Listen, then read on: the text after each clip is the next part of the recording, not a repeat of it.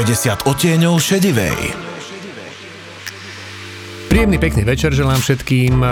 Opäť je tu čas, keď sme sa stretli s pani doktorkou, psychiatričkou, sexuologičkou Dankou Šedivou. A to znamená, že je tu 50 odtieňov šedivej. Dobrý večer vám želám. Dobrý večer. A pri tomto podcaste, ani neviem ako, ale sa nám tak vyklulo také pravidlo, že si striedame, kto navrhuje tému. Naposledy som to bol ja, takže teraz je to na vás. Čo ste si priniesli dnes? Ja som priniesla takú tému, ktorá je dosť frekventovaná, aj keď sa o nej nehovorí veľmi, ale sú to bolesti pri sexe, keď sex bolí, čo s tým vieme robiť. Uh-huh. A hovoríme o bolesti fyzickej alebo psychickej? Hovoríme o fyzické bolesti. A psychicky nemôže sex boleť? Psychogénne poruchy bolia fyzicky. Dobre. Tak. Psychické trápenie samozrejme, že môže byť kvôli sexu, ale nepovažujeme to za bolesť pri sexe. Dobre, aby som vás zbytočne nedával na výhybku, na ktorú vy nechcete ísť, lebo ideme sa baviť o vašej téme, tak nebudem vám robiť zle a poďme sa teda baviť o tom, že ako rôzne môže sex bolieť a ako rôzne sa dá postupovať, keď si chceme pomôcť. Bolesť pri sexe radíme medzi sexuálne dysfunkcie. Čo sa týka etiológie, teda, že prečo sex niekoho bolí, tak vieme to rozdeliť na 3 také základné skupiny. Prvá skupina je, že je nejaký problém telesný. Bude to problém gynekologický alebo urologický u mužov. Čiže prebehlo tam nejaké ochorenie alebo prebieha tam nejaké ochorenie, alebo je proste alergia na niečo, alebo sa môže jednať o prejavy systémového ochorenia a tá bolesť pri sexe je jeden z tých symptómov.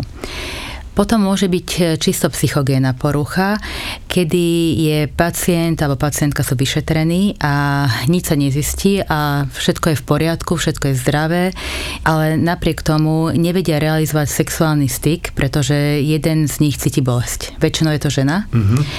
A potom sú kombinovaná etiológia. Začína to nejakou telesnou chorobou alebo poruchou, ktorá sa preliečí.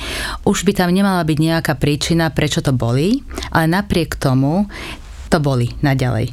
Čiže to je kombinované, začína ako telesná príčina a fixuje sa to do psychogénnej poruchy. Toto je tiež veľmi častá príčina. Rozoberieme si asi každú jednu oblasť postupne. Teraz neviem, chcete ísť po rade? Lebo mňa najviac zaujalo tá druhá, že teda ten človek je fyzicky podľa všetkých vyšetrení v poriadku a nemal by ten sex bolieť, že ako je možné, že predsa len bolí? A ako bolí? Čo konkrétne máme akože zo skúsenosti vieme, že kde to najviac bolí? Tie psychogénne poruchy sú najviac rozšírené u žien. Muži, keď majú problémy s bolesťou pri sexe, tak väčšinou sú to tá prvá príčina, teda, že je tam nejaký zápal, alebo sú tam nejaké problémy s cievami, s nervami, alebo je tam proste nejaká prestavba týchto porivých telies. A následne na to vzniká ešte psychogénna porucha, čiže tam väčšinou je to kombinované. Čisto psychogénne poruchy sú veľmi frekventované u žien. Čo sa týka u žien, tak tá psychogénna porucha vedie. Základný princíp je ten, že mozog produkuje také príznaky, ako keby tam naozaj tá telesná príčina bola. Čiže je problém vniknutie penisu, je problém buď nepríjemné pocity pri penetrácii alebo priamo bolesť. Čiže tieto páry, kde partnerka trpí dysparevniou, ako to my odborne nazývame, tak sú častokrát niekoľko mesiacov až rokov dysfunkčné, čiže oni sa už potom stiahnu a keď to tú partnerku boli, tak sa nepokúšajú opätovne teda zahájiť ten sexuálny kontakt. Keď sa to žene stane prvýkrát, tak v podstate asi nemá šancu zistiť, že či je to naozaj problém fyzický, alebo že či je to problém psychický. Takže vlastne prvá návšteva je asi vždy u gynekologa, predpokladám. Áno, prvé kroky vedú ku gynekológovi. Býva to niekedy v takých záťažových obdobiach života, že napríklad po 600 nedeli, alebo žena keď kojí, alebo žena keď je v menopauze. Takže tam sa v podstate urobí to vyšetrenie, navrhnú sa nejaké opatrenia, či sa už týka lubrikácie, alebo teda ženy, keď sú vystresované, veľmi starajú sa o dieťa. Skočím vám teraz do reči. Toto sa robí ale len vtedy, keď sa zistí, že je tam nejaký fyzický problém. Hľadá sa nejaká príčina. Keď urobia sa napríklad hormonálne testy, zistí sa, že je tam nejaký pokles hormónov, tak sa povie, áno, máte toľko rokov, môže sa jednať o prvé prejavy napríklad menopauzy, že tam tá sucho slizníc, vyšetríme, prešetríme, doporučíme, aby ste použili toto. Čiže ten postup je vždy správny, ako to rieši gynekolog, ale napriek tomu, že potom sa dá sa do nejaké normálne úrovni hormonálna hladina, všetky tie postupy sa dodržia, ale napriek tomu to boli. Čiže tam sa narazí na tú hranicu, že somatické lekár s tým nevie už nič viacej urobiť. A tie dôvody, že prečo sa toto že nestane, vieme, sú také nejaké najčastejšie prípady, že spätne sa zistí, že v čom je problém? Tie psychogénne poruchy sú väčšinou, majú taký multifaktoriálny dôvod. Začína to častokrát len po bežnom vyčerpaní alebo teda po pôrode. Veľa žien, vysoké percento žien referuje, že potom ako začali sexuálne žiť po 6. nedeli a nebol tam žiaden dôvod, teda neboli tam nejaké pôrodné poranenia. Dyspareuniou trpí mnoho žien, ktoré rodili cisárskym rezom, čiže tá vagína je úplne nedotknutá nejakým pôrodom, nejakým chirurgickým zákrokom alebo napríklad šitím, že môže niekedy šitie boleť, že musí to vyzrieť. Takže tie ženy sú neskutočne unavené. Častokrát koja. Žena, ktorá kojí, produkuje prolaktín, aby to mlieko sa samozrejme mohlo tvoriť a prolaktín spúšťa takú stresovú reakciu v organizme.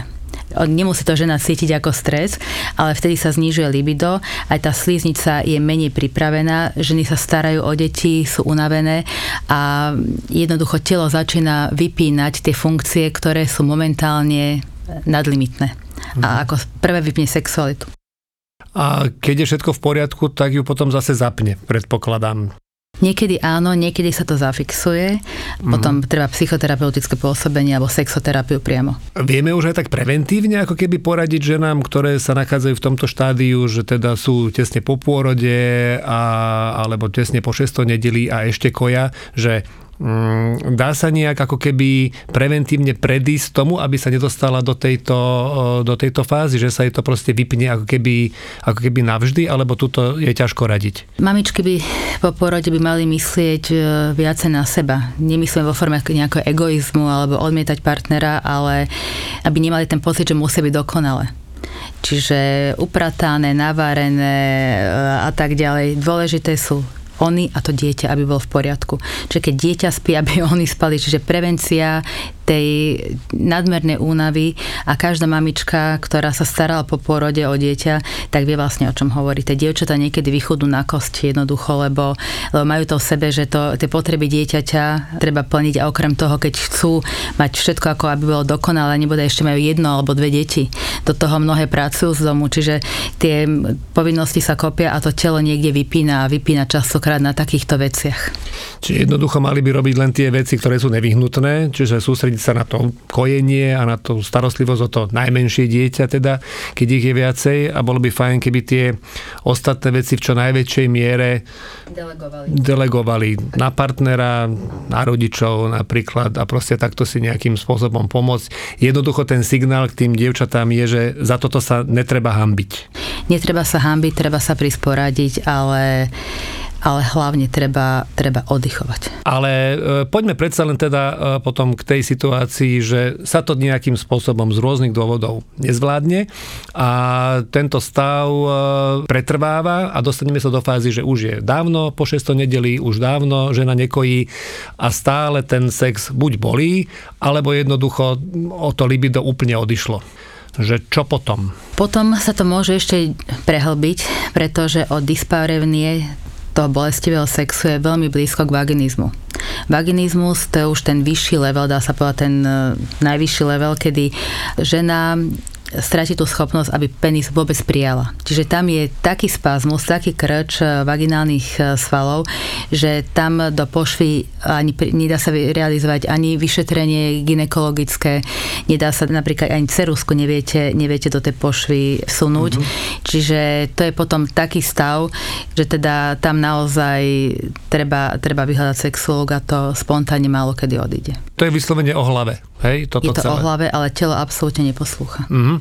Teraz odskočím na chvíľočku, lebo k tejto téme sa pravdepodobne ako k samostatnej téme nedostaneme, ale keď ste spomenuli o tom, že tam proste nastane ten krč, viem, že teda sa stávajú prípady, kedy ten krč nastane v momente, keď je tam práve aj penis teda. Je to naozaj tak, ako sa, neviem, akože ja som sa v živote s odborníkom o tejto téme nerozprával. Vrátime sa potom k tomu, nebojte sa. Ja sa nebojím. Nie, ale že nebojte sa, že vám zoberiem tému svojou. Stáva sa to naozaj, je reálne možné, že pri pohlavnom akte nastane tento krč a nie je schopný ten muž vytiahnuť penis z tej pošvy? To je mýtus. Aha. Je to mýtus tak ozubenej vagíny. Tak toto som rád, že som sa to opýtal, lebo to som rád, keď zborím mýtus. Každý o tom rozpráva, že pozná niekoho pri napríklad... Ja vo filmoch som to videl, jak ťahali niekoho z kina, lebo sa im to tam stalo zakrytý plachtou a to, nie? Je to veľmi atraktívne. Je, tak ja neviem, no tak ale, pre tých, čo to prežívajú, asi nie. No. Ale nie je popísaný ani jeden prípad, ktorý by bol overený. To sa proste nestáva. No, ja keď som tak nad tým ako logicky rozmýšľal, tak ako skôr či neskôr ten penis zmekne. Nech už robíme čokoľvek a to už si teda naozaj neviem predstaviť, že nestoporený penis by sa proste, že by proste nevyžblunkol už potom daj ako sám od seba von. Áno. Vidím, že vás slovo vyžblunkol pobavilo. Áno, to je jeden uhol pohľadu, ale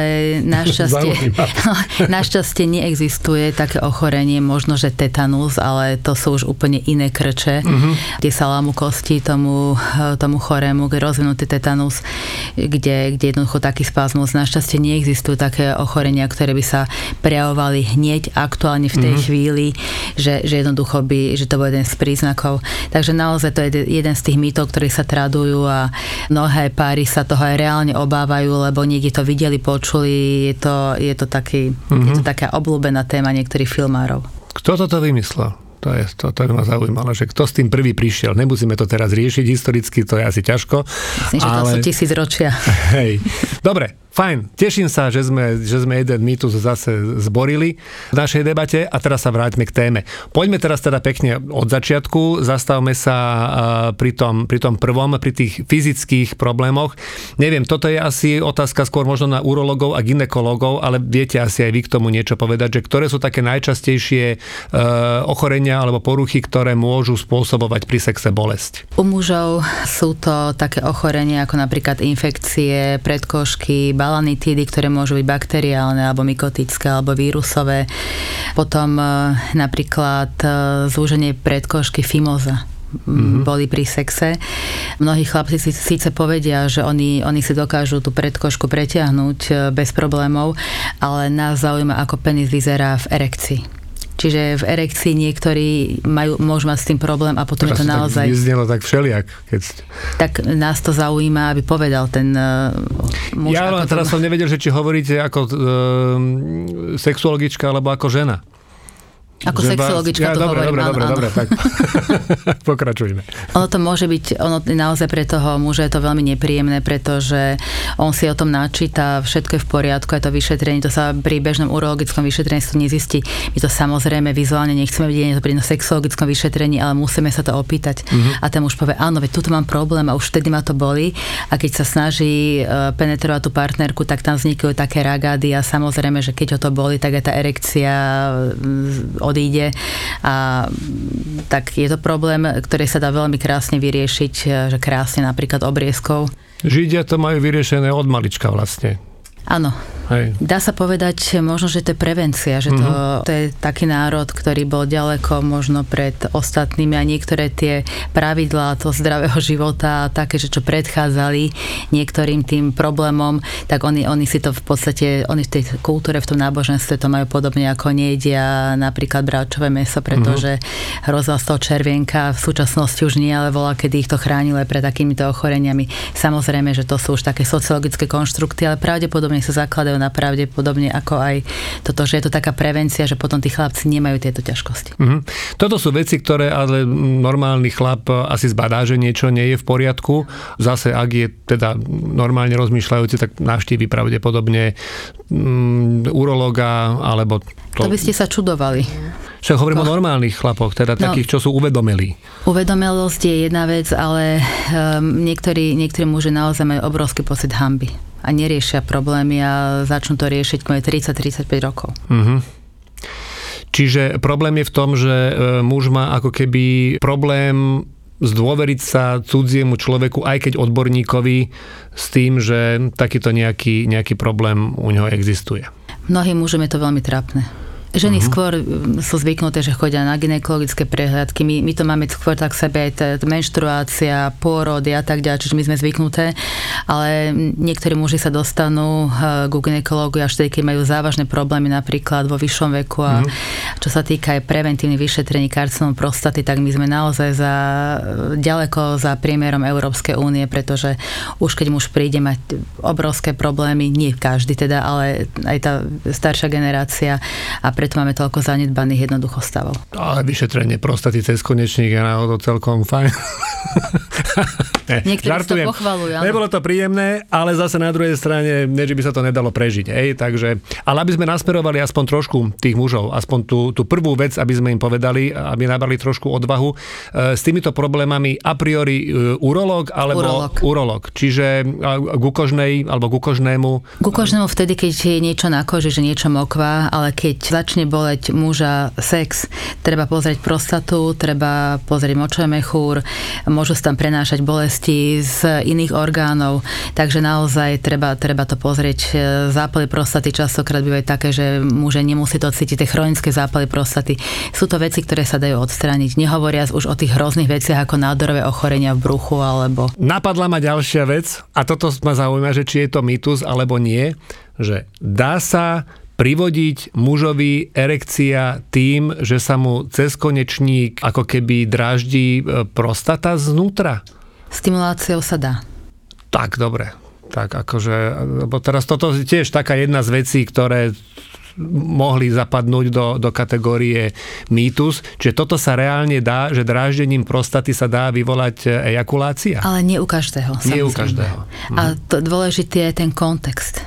No, lebo ja som počul príhodu, že proste niekto išiel na odber spermií a tak ako zo srandy navrhol sestričke, že teda on by si to rád, keby akože nie sám, že mu je to trapné a že mu to vraj takýmto spôsobom potom učinila. A že nebol z toho nadšený. Pochybujem. To je určite neetický úkon a pochybujem, že by sa niekto na to dal, ale možno niekto tam rozpráva.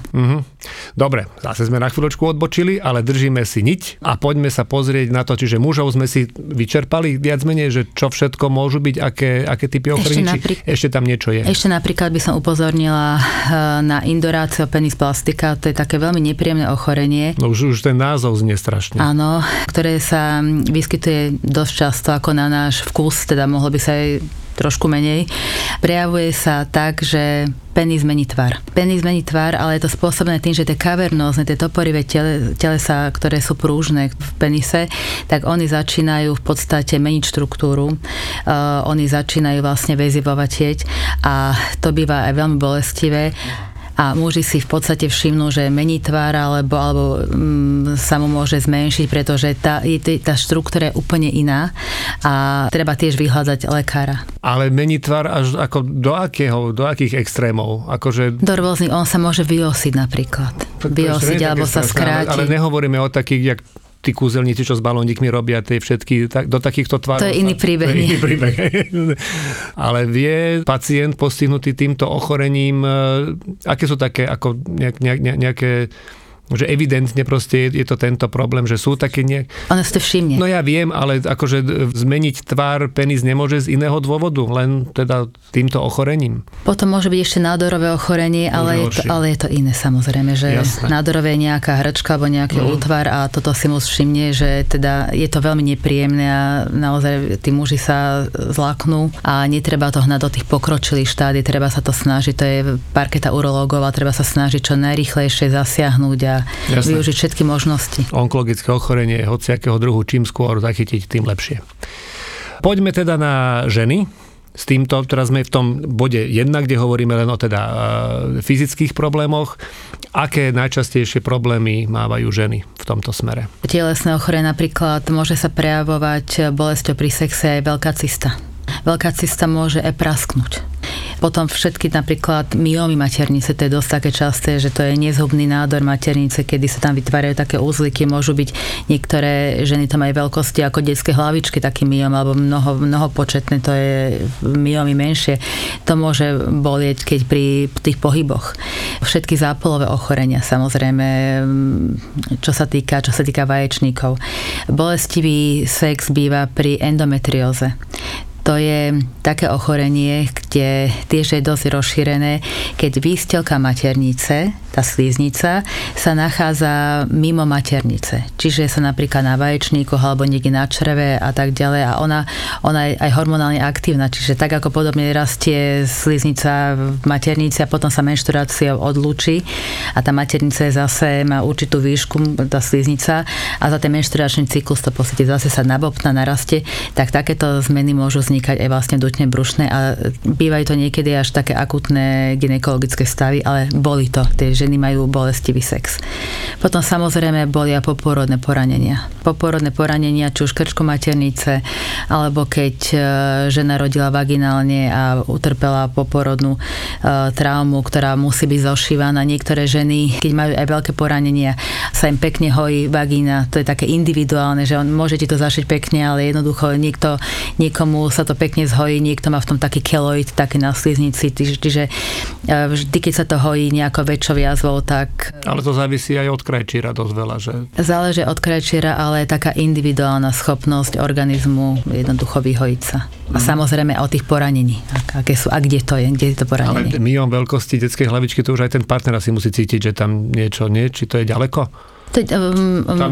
Partner cíti po cervix, po krčok maternice. Dobre, čiže vyčerpali sme, asi sme si povedali všetky také najčastejšie typy tých telesných nejakých ochorení. Pri tom druhom type, ktorým sme začali, sme si povedali všetko pri tých psychických nejakých problémoch, ktoré môžu spôsobovať fyzickú bolesť. My sme to len tak načrtli. Čo sa týka tej dyspareunie, tak tie psychogénne poruchy majú rôznu etiológiu.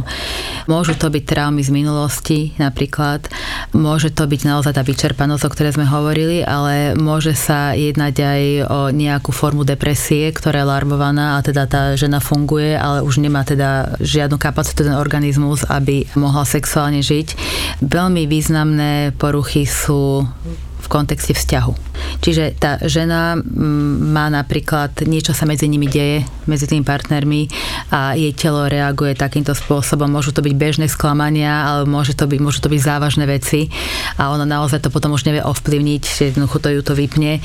Môžu to byť aj iné problémy, ktoré nesúvisia s partnerstvom, ale súvisia napríklad v širšej rodine, problémy so svokrovcami, ale môžu to byť také problémy, ktoré nie sú vzťahové, ale také, že čo život prináša, že niekto v rodine ochorie, alebo sú nejaké finančné ťažkosti, alebo majú hypotéku a sú stále v strese, či ju budú vedieť splácať a tak ďalej.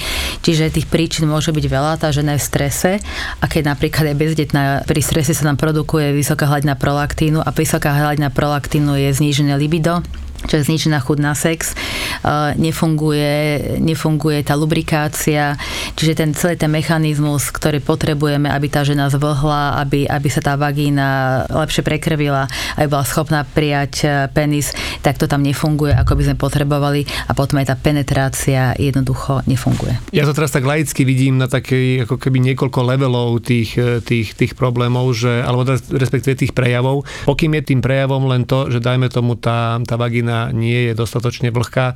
To sa dá asi riešiť pomerne jednoducho. Hej, že lubrikačným gelom a tak ďalej. A už by to teda nemalo boleť. Áno.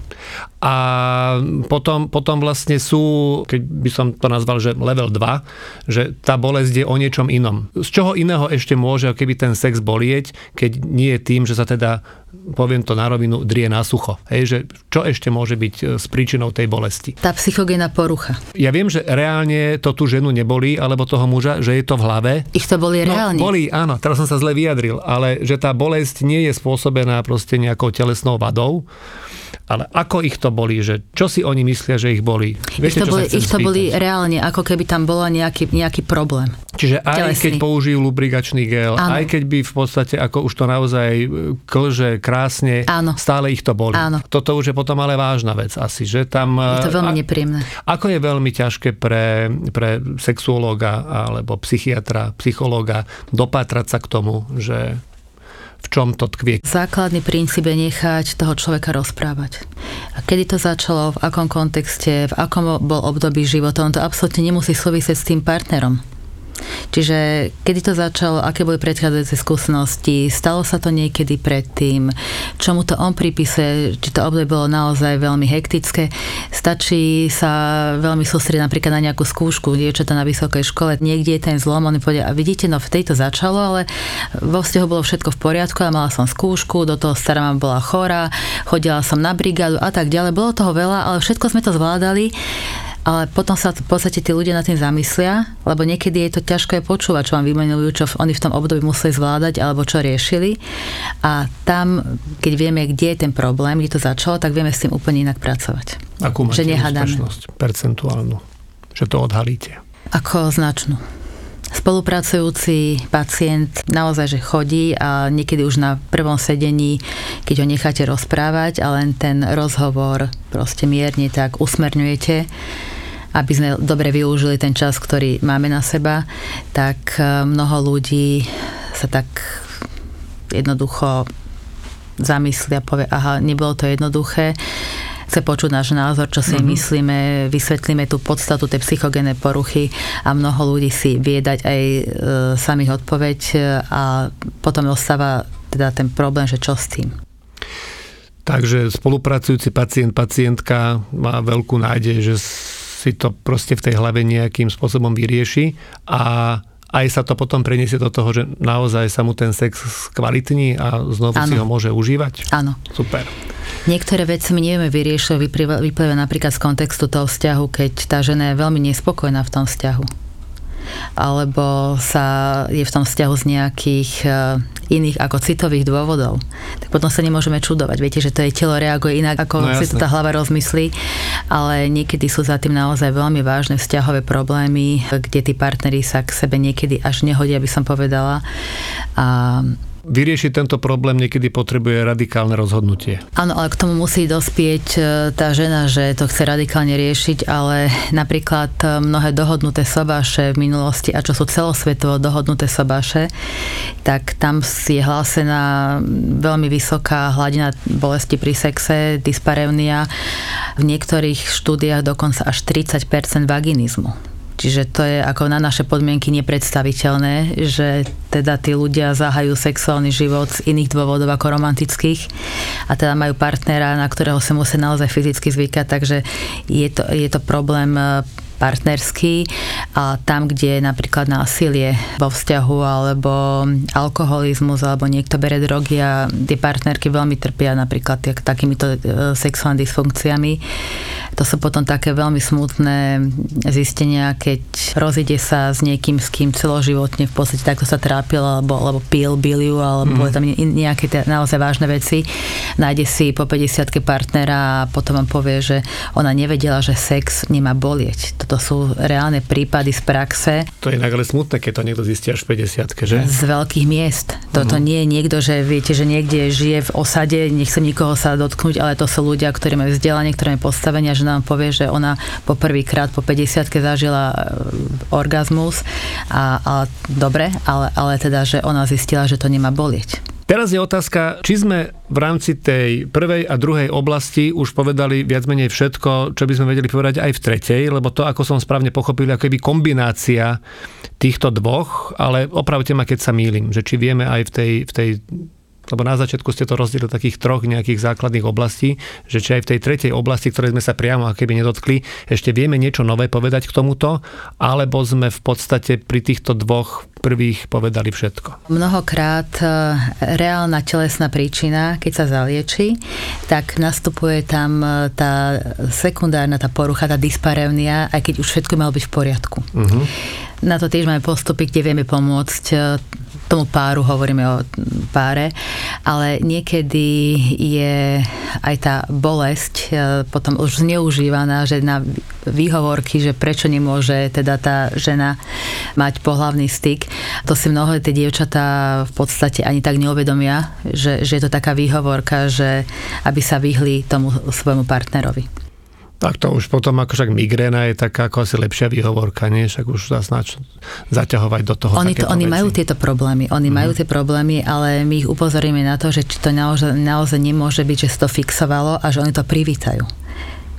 Rozumiem. Pretože niekde je problém v tom vzťahu, alebo je tam nepomer toho temperamentu sexuálneho medzi partnermi a tá žena to potom môže využívať ako to, že sa vyhýba a to tiež treba zvedomiť, prečo sa vyhýba. Chápem, ale aký to má pre tú ženu význam, lebo ako keď chce mať sex, možno nie teda s tým človekom, s ktorým práve žije, tak není potom pre ňu jednoduchšie riešenie s tým človekom sa rozísť a nájsť si niekoho, s kým si ten sex bude vedieť vychutnávať.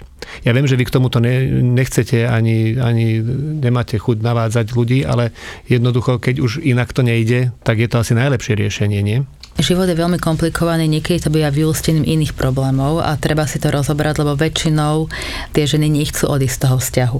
Mnoho ľudí, ktorí žije v partnerstve, chcú ten vzťah opraviť. Otázka je, že ako aj tie ženy napríklad na to majú, aký majú na to podiel, že keď hovoríme o párovej sexualite, tak sú v tom dvaja.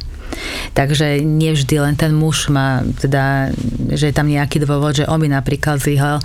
Mnohokrát sa tam premietajú napríklad aj mimo partnerské vzťahy. Viete, že nemá bolestivý sex s milencom, ale s manželom áno. Chcela by to prehodiť, ale bohužiaľ to jej telo reaguje takto. Naopak si to predstaviť asi neviem. Že nemať bolestivý sex s manželom a s milencom áno. Boli by ste prekvapení, riešime aj toto, ale pravda, že... Ale na čom je taký milenec, ktorým ma to bolí? Či už je to chlap, alebo žena, to už je jedno, nie? No, ale ona ho chce. To už nie. Toto by bolo už moc nadlho. Neviem, mám taký pocit, že prichádza môj čas, keď to idem celé dajako pekne zhrnúť. Ak vás sex bolí, či už telesne, alebo duševne, tak v prvom rade ženy navštívte gynekologa, muži navštívte urológa.